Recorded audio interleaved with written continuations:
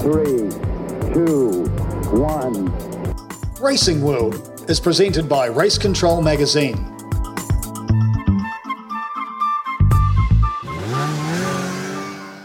Well, hello and welcome to another edition of Racing World, the podcast show that's just getting bigger and bigger all the time.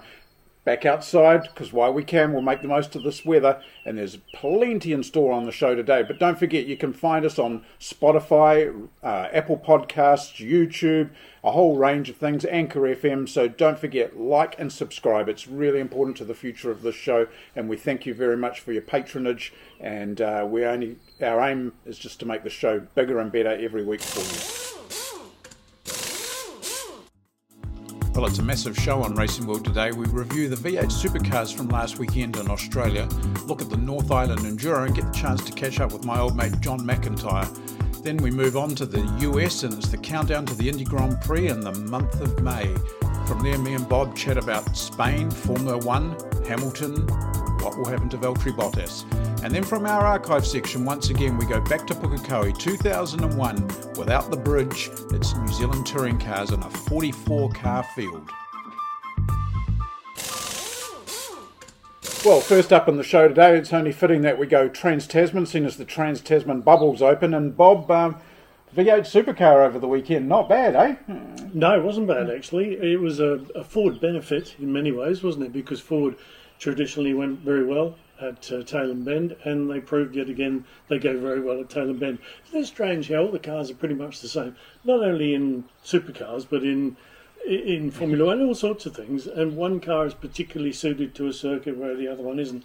I mean, after the display of Shane Van Gisbergen in the first couple of races this year, or first couple of events this year, you know, that was kind of, you'd think he was right on top of it all, and then suddenly you get to Tailem Bend, and he's still there. He's still good. He's improved his championship lead, increased that, but it just changes. Anyway, it was a pretty good weekend for the Fords, especially Andre Heimgartner. Great, that was great. Well That really deserved. was. Really well Amazing. deserved. Been a guest on our show, so now we can get him back again. Yeah, that's right. And I see this morning that Kelly Racing are getting quite keen on re-signing him before anybody else does. When you think that just not very long ago, we were talking with Andre, and he said off air that he had plenty of options if he didn't do supercars anymore. He's got this financial career that he was working out. Now all of a sudden he's a wanted property in supercars, and that's not that he has been unwanted. I don't mean to say that, but now all of a sudden people are chasing him to make sure they've got him. So apart from him, Di Pasquale and Cam Waters, they did well. They won races, and it's interesting what Shane Van Gisbergen had to say. That little quip, he always comes up with something, doesn't he? You know, about, they're not talking about parity now, are they? It's straight after the race. I thought that was pretty good. Yeah, well, I think it's very important for Andre to have finally got that race win. It's been a long time coming, but isn't it interesting too that suddenly, you know, not taking anything away from him, you have a race win, and now we're talking about, he's hot property.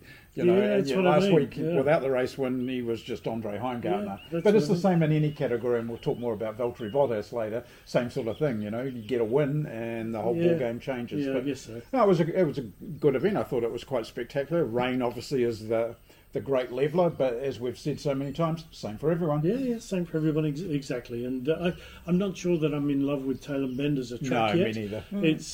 It's kind of, I'm not actually sure where I am all the time watching it go around. Yeah. I think the drivers are about the same. You know, where you get all these, they follow the track and they quite easily know where it goes, but suddenly you see a big old piece of track over here, and you're not entirely sure where it goes. You know, it just feels a bit confusing to me. You can get sort of disorientated quite quickly, can't you? One person who got used to it quite well, I'll go off supercars a little bit, is Matthew Payne. Now, okay, he had 3 races.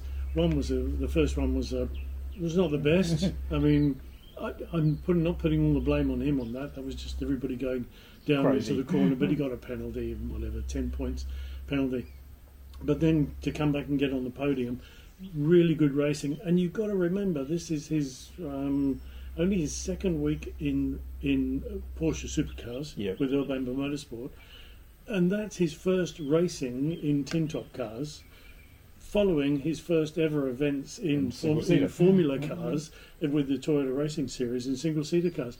I mean, the trajectory that he's on, well, it can't keep on going because in a month's time he'll be winning a Formula One race if the trajectory keeps going. Well, that'll be cool. But nonetheless, I mean, he's just superb performance. Superb performance from his point of view talent. as well. Yeah, absolutely. I really enjoyed watching his weekend, and the Earl Bamber Motorsport runs 2 other cars in another category. But Earl Bamber himself, I think he was watching from Germany or something.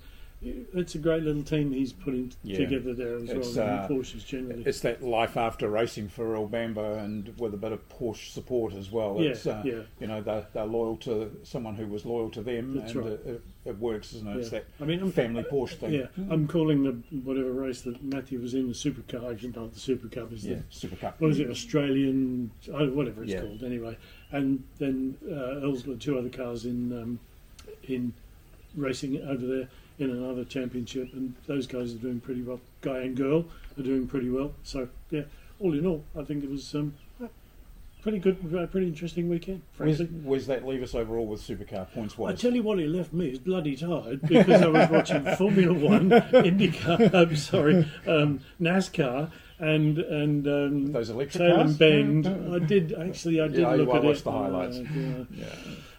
All weekend, so there was plenty going on in the points for Supercars. Shane has extended his points now. He's 190 ahead of Jamie Whincup.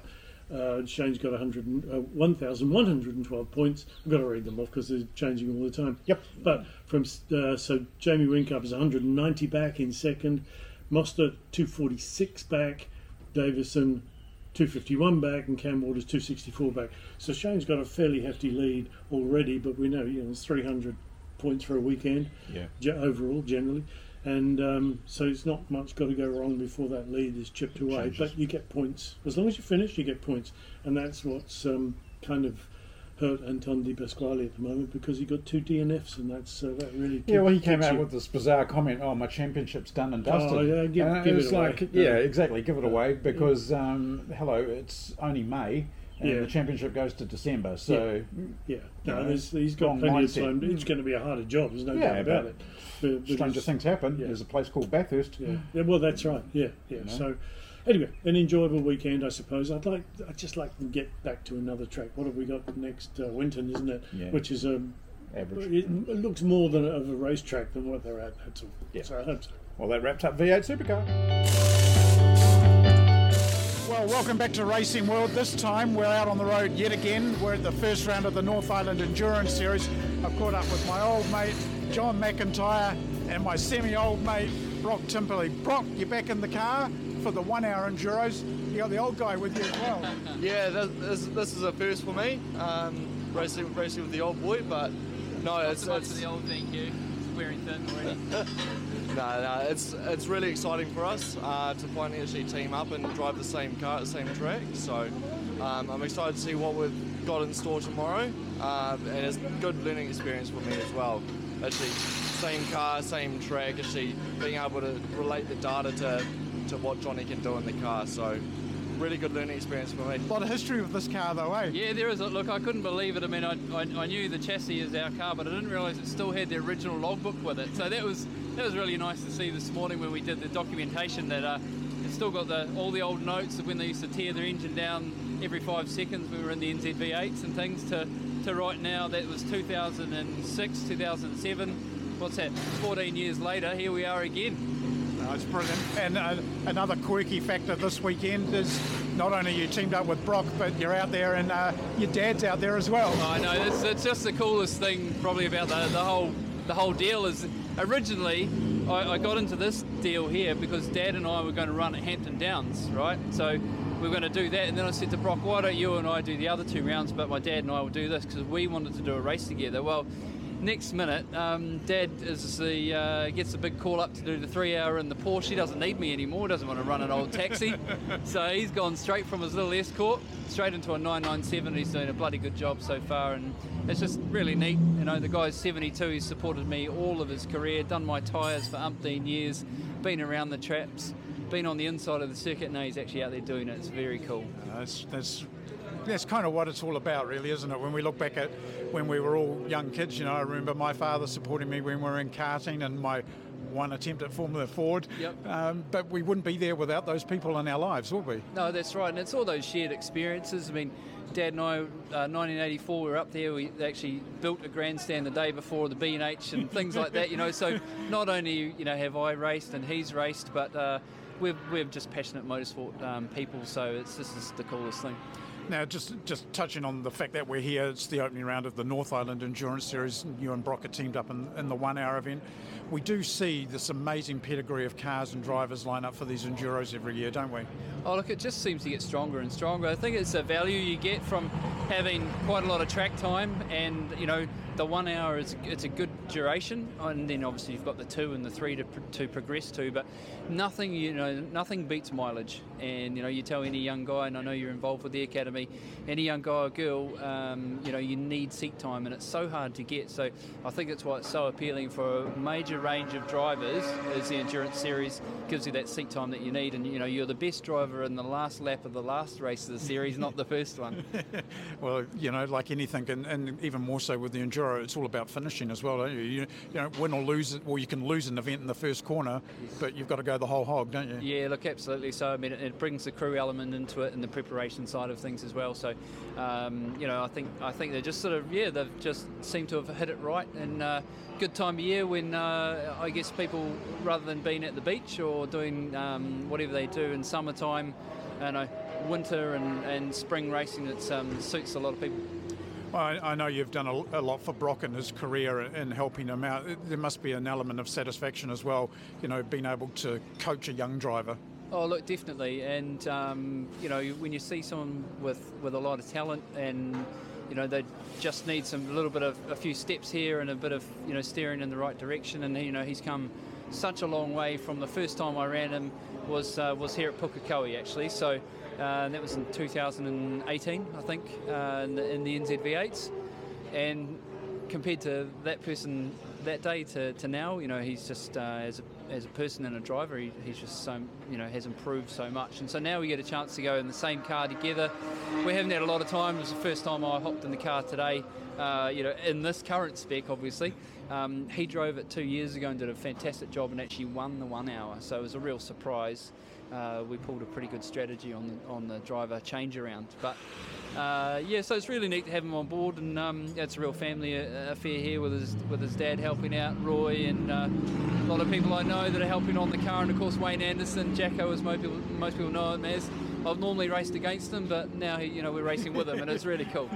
Well, it's a pleasure to see you. I think you've probably set the scene now that we're going to have to get out on the road and follow you for the next few North Island endurance events. Oh, well, yeah, thank you very much. I hope you've got the budget to cover me. That'd be great. Yeah, well, thank you also for the support that you've given Racing World as a show and as a concept. You know what it means to me personally. And for people, if you've got the chance, get out here and support John McIntyre and Brock Timperley.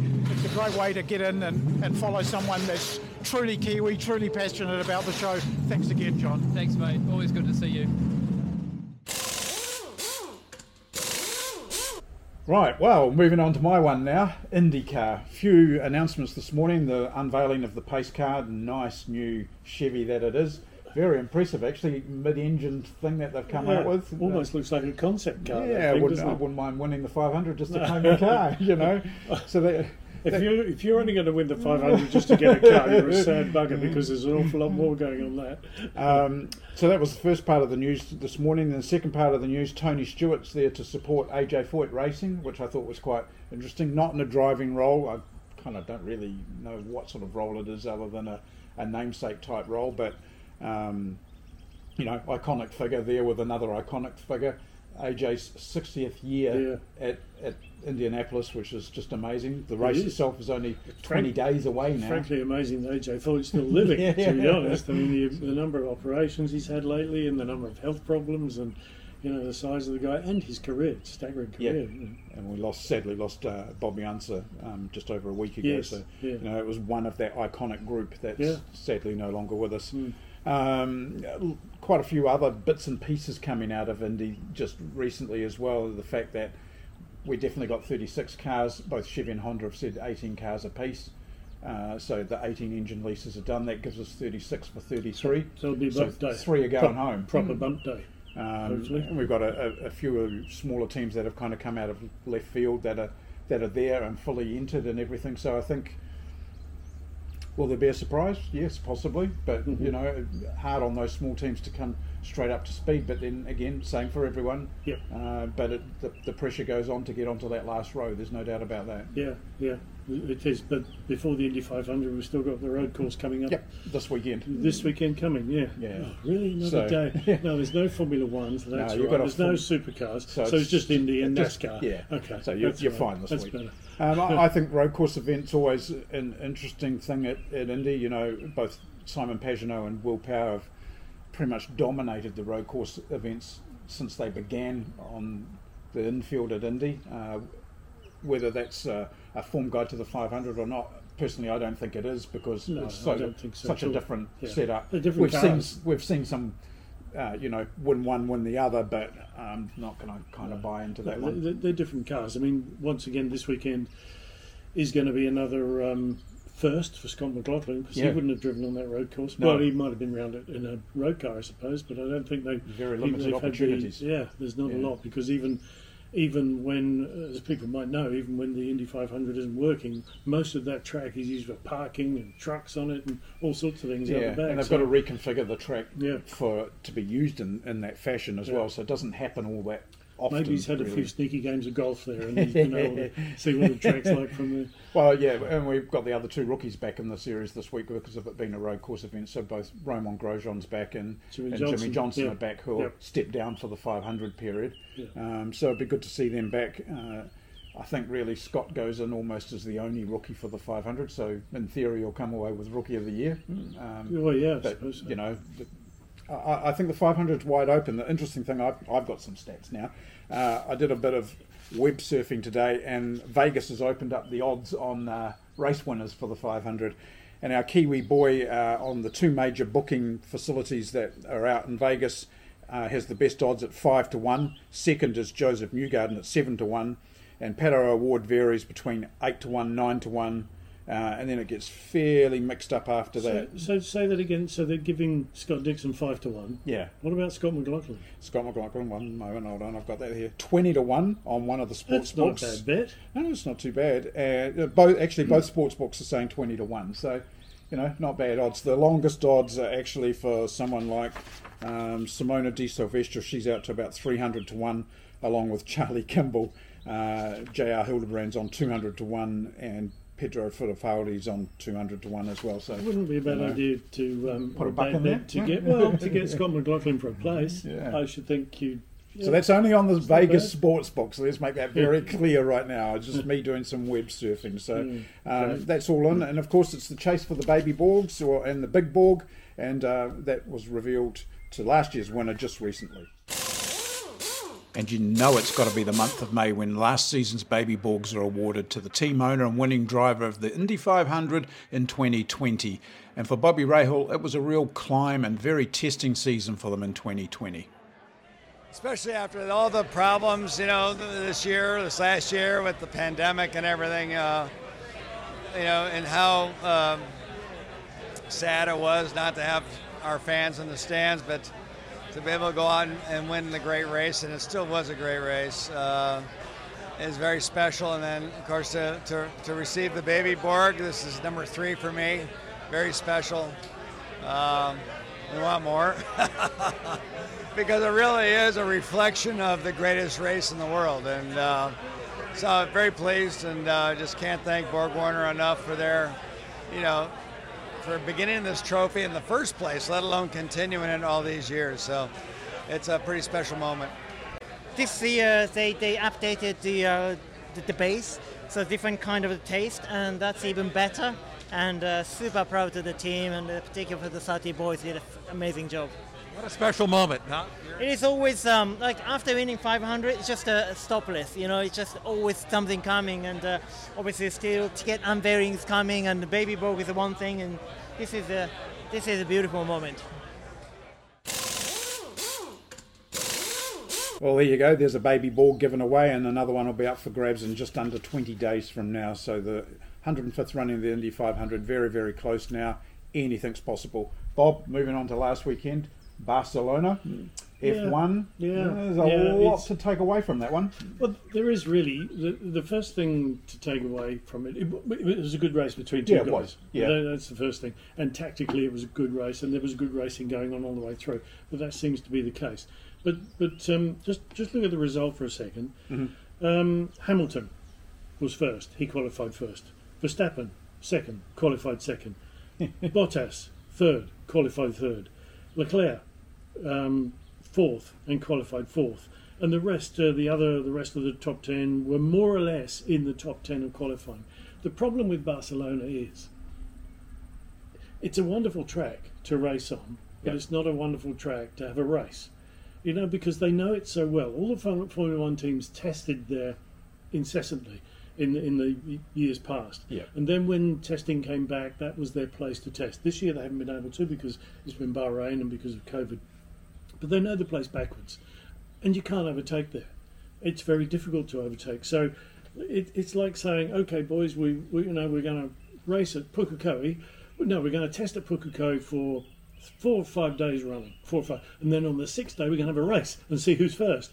Well, it's going to be the same, isn't it? Yeah. You know what I mean? Yeah. So that's a bit of a shame. But the saving grace was it was a good race between Hamilton and Verstappen. I'm looking forward to seeing if they get 23 races in this year. Let's say they get another.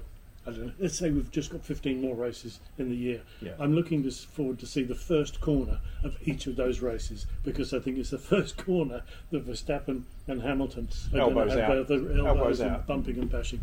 One of these days, one of them's going to think, no, I'm not giving way, or yes, I'm not going to do this, and it's going to happen. So I'm looking forward to that enormously. It's good to see that there is competition between at least two of the cars, rather than Bottas. He's fast and he's fast on his own, but he's just not quite there, is he? And Perez really has to get his finger out because Red Bull have a bit of a history of moving people on quite quickly. And is he doing any better than Albon did last year? No, I was going to bring that up with you actually because that's something that we talked about a lot last year. And Christian Horner came out with a comment again in the last 48 hours saying we need to get Perez up there as well. He's being given the message. This is mirror image of Albon, mirror image of Gasly. So if you were Sergio, you'd kind of be going, Yeah, he's being given the message, isn't it? Interesting. Also, they opened the radio a little bit and they got Toto Wolff telling the race director what to do with blue flags, of which Gunther Steiner, famous for his mainly 4-letter words used in the Drive to Survive series. It's interesting that he's come out and not criticised but laughed at Toto Wolff, saying, "Oh, we know who's in charge of the formula now, don't we?" and all that sort of stuff. So, yeah, they're trying to make racing better. They changed turn 10 at Barcelona to make it better. It wasn't any better. No, it didn't really prove a lot, did it, really, at the end of the day? No. The sausage curbing there is quite tall, though. Like, if you rode that, it presented you with a little bit of a problem. Strangely enough, didn't hear anything about track limits over the weekend. Nobody went off on track limits. Something must have been said, or the curbs are right, or something like that. I don't know, because there was plenty of people going off a little bit, but it'll be back. So the race itself, good, we'll do that. But a couple of other bits in Formula One. Red Bull are still hunting Mercedes engine people like crazy. Yeah, that's really been quite vocal, hasn't it? Well, they've got 5 or 6, and I think I've been told that they've probably got 12 at the moment, but they're not releasing the names of the other ones. Toto Wolff says they've approached 100 with Lotto figure numbers. Oh, okay, fine. And also this on Sunday, I heard this morning, there's due to be some big announcement from McLaren Formula One team. Now, what that announcement is, I don't know. I've got no idea. But it's being rumoured quite heavily that there is some big announcement, and it's a good thing. Apparently, they've already had the press at McLaren factory for a press release, but it's all embargoed. I don't know what it is. I've no idea. I haven't got a clue. It's not that big that you should. Teasers for days on end. But if I don't know, are they going to build their own engine? No. Why would they do that when they've got Mercedes engines, although it's possible? Have they got a big, huge new title sponsor? Maybe. Have they got, I've no idea. Are they going to go into sports car racing? Possibly. No idea, but it's interesting that there's a big announcement. Well, anyway. we'll be able to report about that next week, won't we? Yeah, hopefully so. Just going back to Valtteri for a minute. Obviously, we talked about Christian maybe giving Sergio the first warning, if you like. Yep. There's been a lot of talk in the last few days too about, will Valtteri get replaced this season by George Russell? Will it happen mid-season? Will it happen at the end of the year? Valtteri's come out saying, no, we don't do that sort of thing in this team, which was a direct dig at how Red Bull potentially treat its drivers. What does Valtteri have to do? He's there as the number 2 driver. Clearly, he is the number 2 driver. Not denying anything, he brings the car home the majority of the time. Is he not doing his job? No, he's not really. He's not doing the job that you would require of him, and that would be to get in front of Max Verstappen. But clearly, the Hamilton and Verstappen mental talent pool driving those cars is greater than Valtteri Bottas. Now, it was interesting that when Hamilton was approaching Bottas to overtake him so he could get back behind Verstappen after Hamilton's late pit stop, and he was 22 seconds behind, there was no way that Valtteri Bottas was actually going to give him the position. Hamilton had to overtake him, which Hamilton said, I've got no problem with. Yeah. But is that a sign of Valtteri? He said afterwards that, I've got my own race to run, this is my race, etc., etc. But is that a sign perhaps that he's already been told that next year you may not be here? Yeah. So he's thinking, I've got my own race to run now. I've got to showcase myself to other people, and this is how I'm going to do it.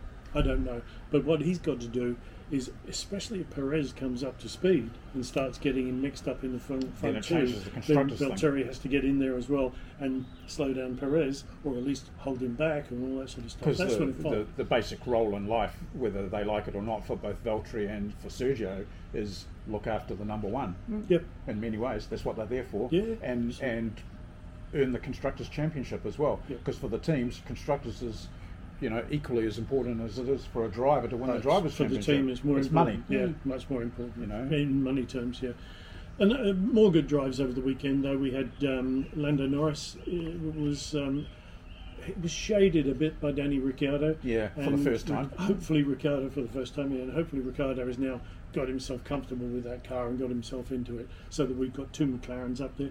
Charles Leclerc and Carlos Sainz. Once again, Carlos Sainz strategy wasn't the best, but Charles Leclerc did a really good race.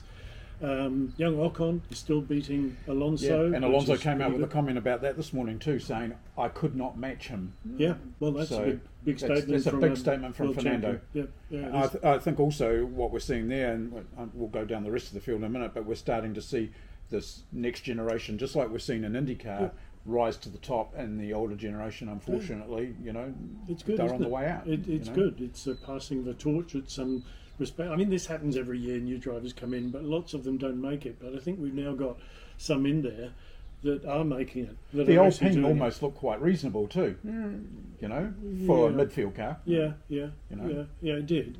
It looks good though, doesn't it? Yeah. The paintwork on it is really good. But I reckon that the Alpine. I know the engineer that's been brought in there to at the beginning of the season to try and help sort it out, and I've got a lot of faith in him, and he's a really good guy. Vettel seemed to still struggle on the Vettel versus Stroll battle, which we've talked about that before. Kind of a little bit sad to see Sebastian put in that position. I don't know whether it's still coming to terms with the car or not, bearing in mind that we've got this supposed car freeze over last year, and they're suffering a little bit like everyone thought Mercedes would, but Mercedes clearly played their hand at Barcelona, and they're not as bad as we've kind of been led to believe. I mean, the team, the Aston Martin team, that car was actually pretty good last year. Yeah. So they're out now complaining. They've been complaining that the change in regulations has affected the balance of that car because it's high rake, low rake, and all that sort of stuff. Now Vettel. Is it something that Vettel's downward trajectory? I was going to say, I suppose so. Trajectory is coinciding with the fact that Aston Martin aren't particularly good, so one is bringing the other down. Vettel perhaps expected a better car and expected a better way of doing things. Perhaps they expected Vettel to make a better job of what he had because he's experienced in different cars. Not many, I've got to say, but in different cars. So it is I think that combination is not doing very well. And Lawrence Stroll probably wanted Vettel in there not only for the name but to help out his son Lance. Yeah. Now Lance is showing the kid's got talent. There's no doubt about it, and he shows it now and again. But he also gets a bit dodgy now and again. I think it's the car that's holding them both back, and I think Vettel will gradually feel. What's the word? He will feel that he's got no confidence in the car and he will go slower. I hope not. It would be sad to see a world champion go away. Yuki Tsunoda sort of struggled a little bit too. There was some interesting radio traffic on that. But again, this is reality. It was kind of, when I saw those things, it was like, well, welcome to Formula One. Yeah, it's interesting that Pierre Gasly is giving him some advice. Learn what you say and what you're going to say, what you're not going to say. Politics. Well, it dropped Pierre Gasly in it effectively. I mean, he did come up with the goods as far as Red Bull were concerned, but he used to.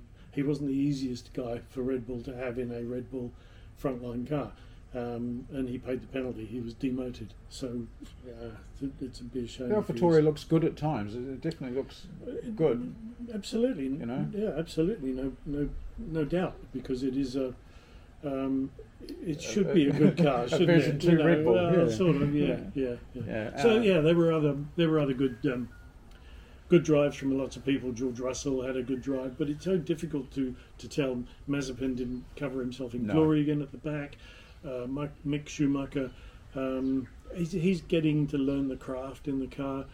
Latifi, well, I don't know about him. No. I don't think he's ever going to be any better than he is. But again, you've got financial involvement from his father in the Williams team. So, mentioning Williams, they come up for, I've got it here, it's their 750th Grand Prix at the next Grand Prix. Yeah. Which kind of sad that the Williams family themselves are not there anymore, which we've talked about. But 750 Grand Prix under the name of Williams Grand Prix, that's pretty amazing, isn't it? Yeah, I kind of treat it as a bit of a falsehood now, because it's like calling, saying Mercedes have had 500 Grand Prix because it used to be Brawn and it used to be all sorts of things years ago. Yes, it is still the Williams team, but it's not the Williams team. No, because there's no frame, there's no clear. Now it could be called the Schicklheimer team. I don't care. It's a different team to the Williams team that I knew all my career. Well, completely different management process now and everything, and that's what right. Well, it's like Alpine was Renault and Benetton and all that sort of stuff. Yeah, okay, that's good. But all in all, there's potentially maybe 19, 20 Grand Prix to go, so that season is well and truly open. Yeah, it is, if they get all those Grand Prix in. And under current circumstances with the COVID and internationally, I think it would be a very difficult call to say they're going to do that. We've already seen Canada drop off, which is a shame. Fantastic Grand Prix that is, and Turkey take its place, so I think there's still a lot more shuffling to go on. Places like Singapore and Japan definitely would be Australia. They'll be on the risk list, so we'll wait and see how that develops, and whether there's ones that substitute it, or we get double headers like we had at Red Bull Ring last year as well. It could even do that. Logistics behind it become massive. It should be getting easier, because COVID apparently is getting easier depending on where you go, but then you look at like Nepal and India and places like that, and it's a disaster we're going to be living with in sport, in life, in business for an awful long time. Well, as you well know, I had my first COVID shot this week, so I've had number 1. Yeah, I haven't had Thank one. you, Mr. Pfizer. I've got number 2 to go.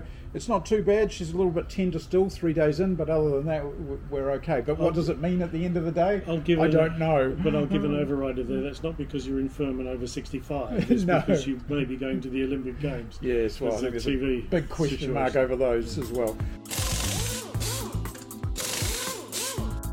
And more from our archive section now. Back in 2001, it was the very first V8 supercar event at Pukekohe.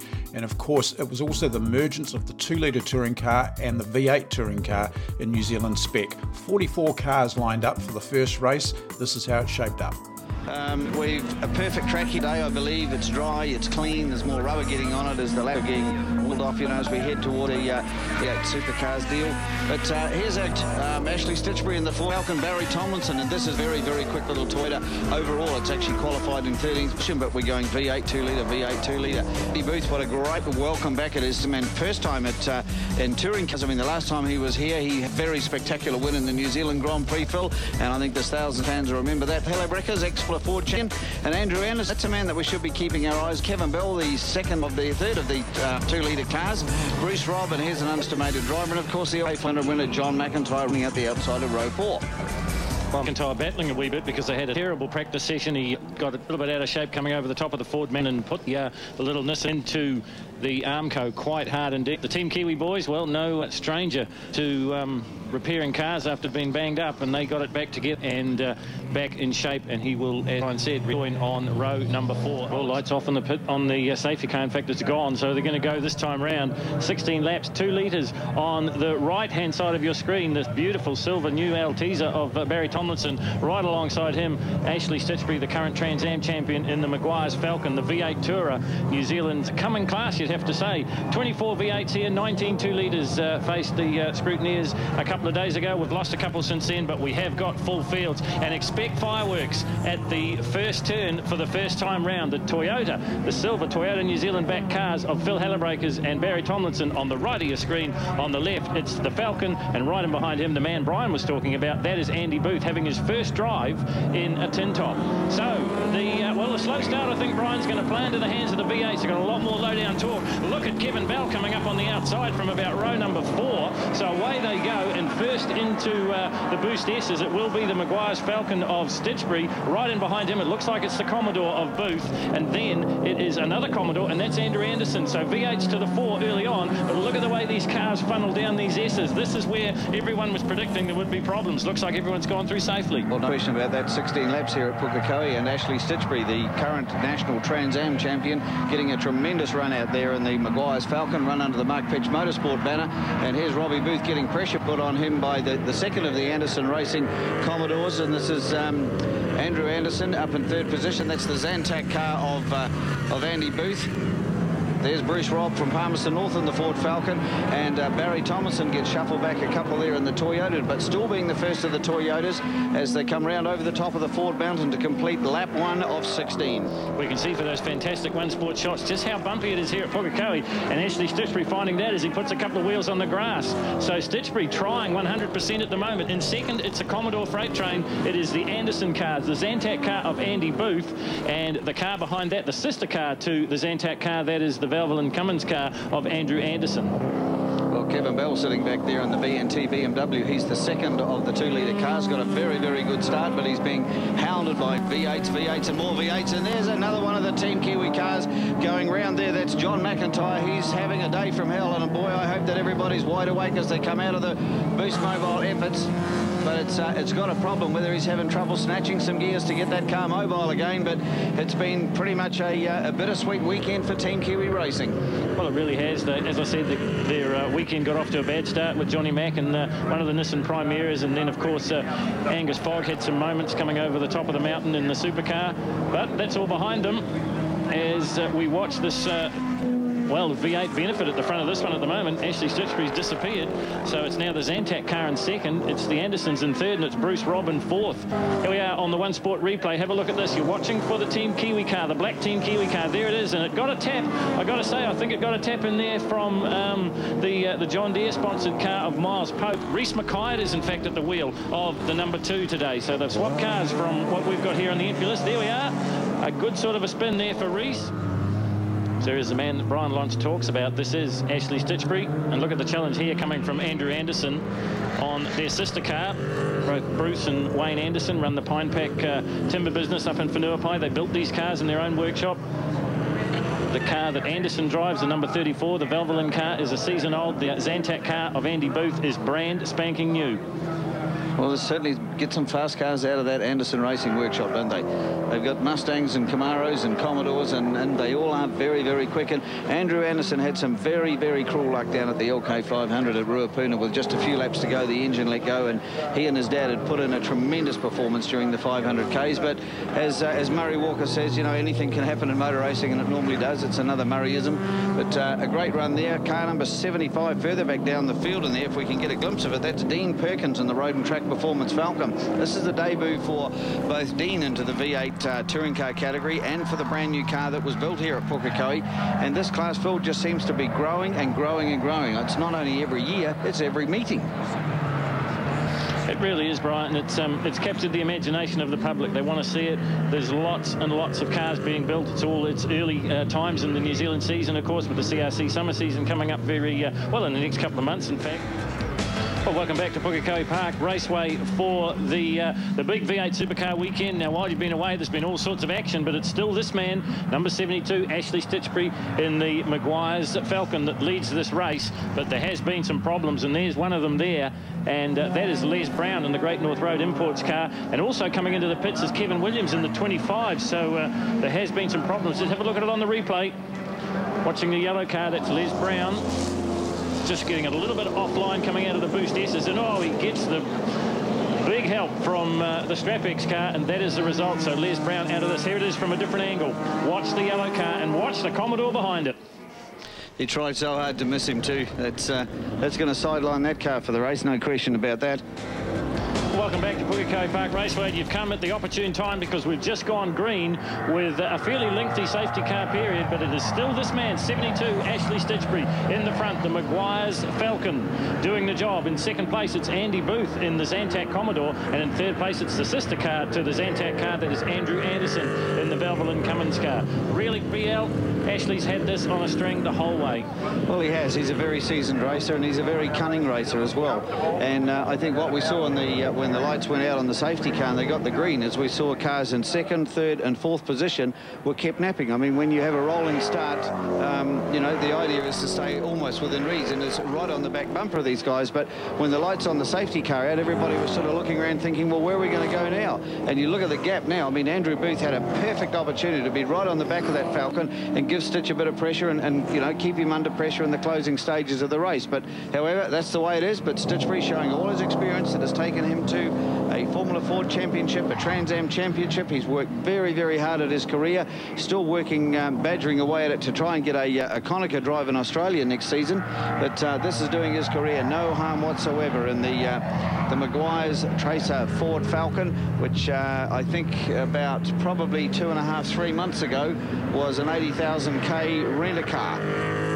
He really has been busy. His wife Anne is given birth to a little baby boy not so long ago. He's been to Bathurst, as you said, BL. He's been racing the Trans Am and building the Trans Am, I should say, and also racing this Falcon and building the Falcon. It's been a real process for the Mark Petch team to get this car up and going. They had a lot of disappointments at the recently completed LK 500, but they are making amends for it here. Further back through the field, car number 14. Have a look for it. This is Barry Tomlinson. He is currently the leading 2-litre car in the brand new Altezza, currently in 10th place. So he's got a great job in a brand new car. The Toyota Altezza, it runs a similar sort of a Hollinger gearbox, a straight cut gearbox. The rules have been relaxed a little bit in Schedule S to allow this car to be more than competitive. He's currently about 15 seconds behind Ashley Stitchbury, but when you take into consideration the start positions and various other things, that is a great race for Barry Tomlinson. His sister car, Phil Hallebraker's ex-Formula Ford champion, just a couple of spots in behind him. Well, no question the pressure's off Stitchbury now as the race unwinds, but probably about 3 or 4 laps to go, but the car absolutely in superb condition. I mean, it didn't finish, unfortunately, the 500k race, but as you say, the team, quite rightfully so, have been absolutely flat strapped. The power board's made a fortune out of them with the midnight oil burning away there up in Petch's workshop. And Andy Booth, I think that he's just sitting there in second position. The pressure is off Stitchbury. I don't think Andy Booth's going to catch Stitchbury. I think his second position is pretty safe.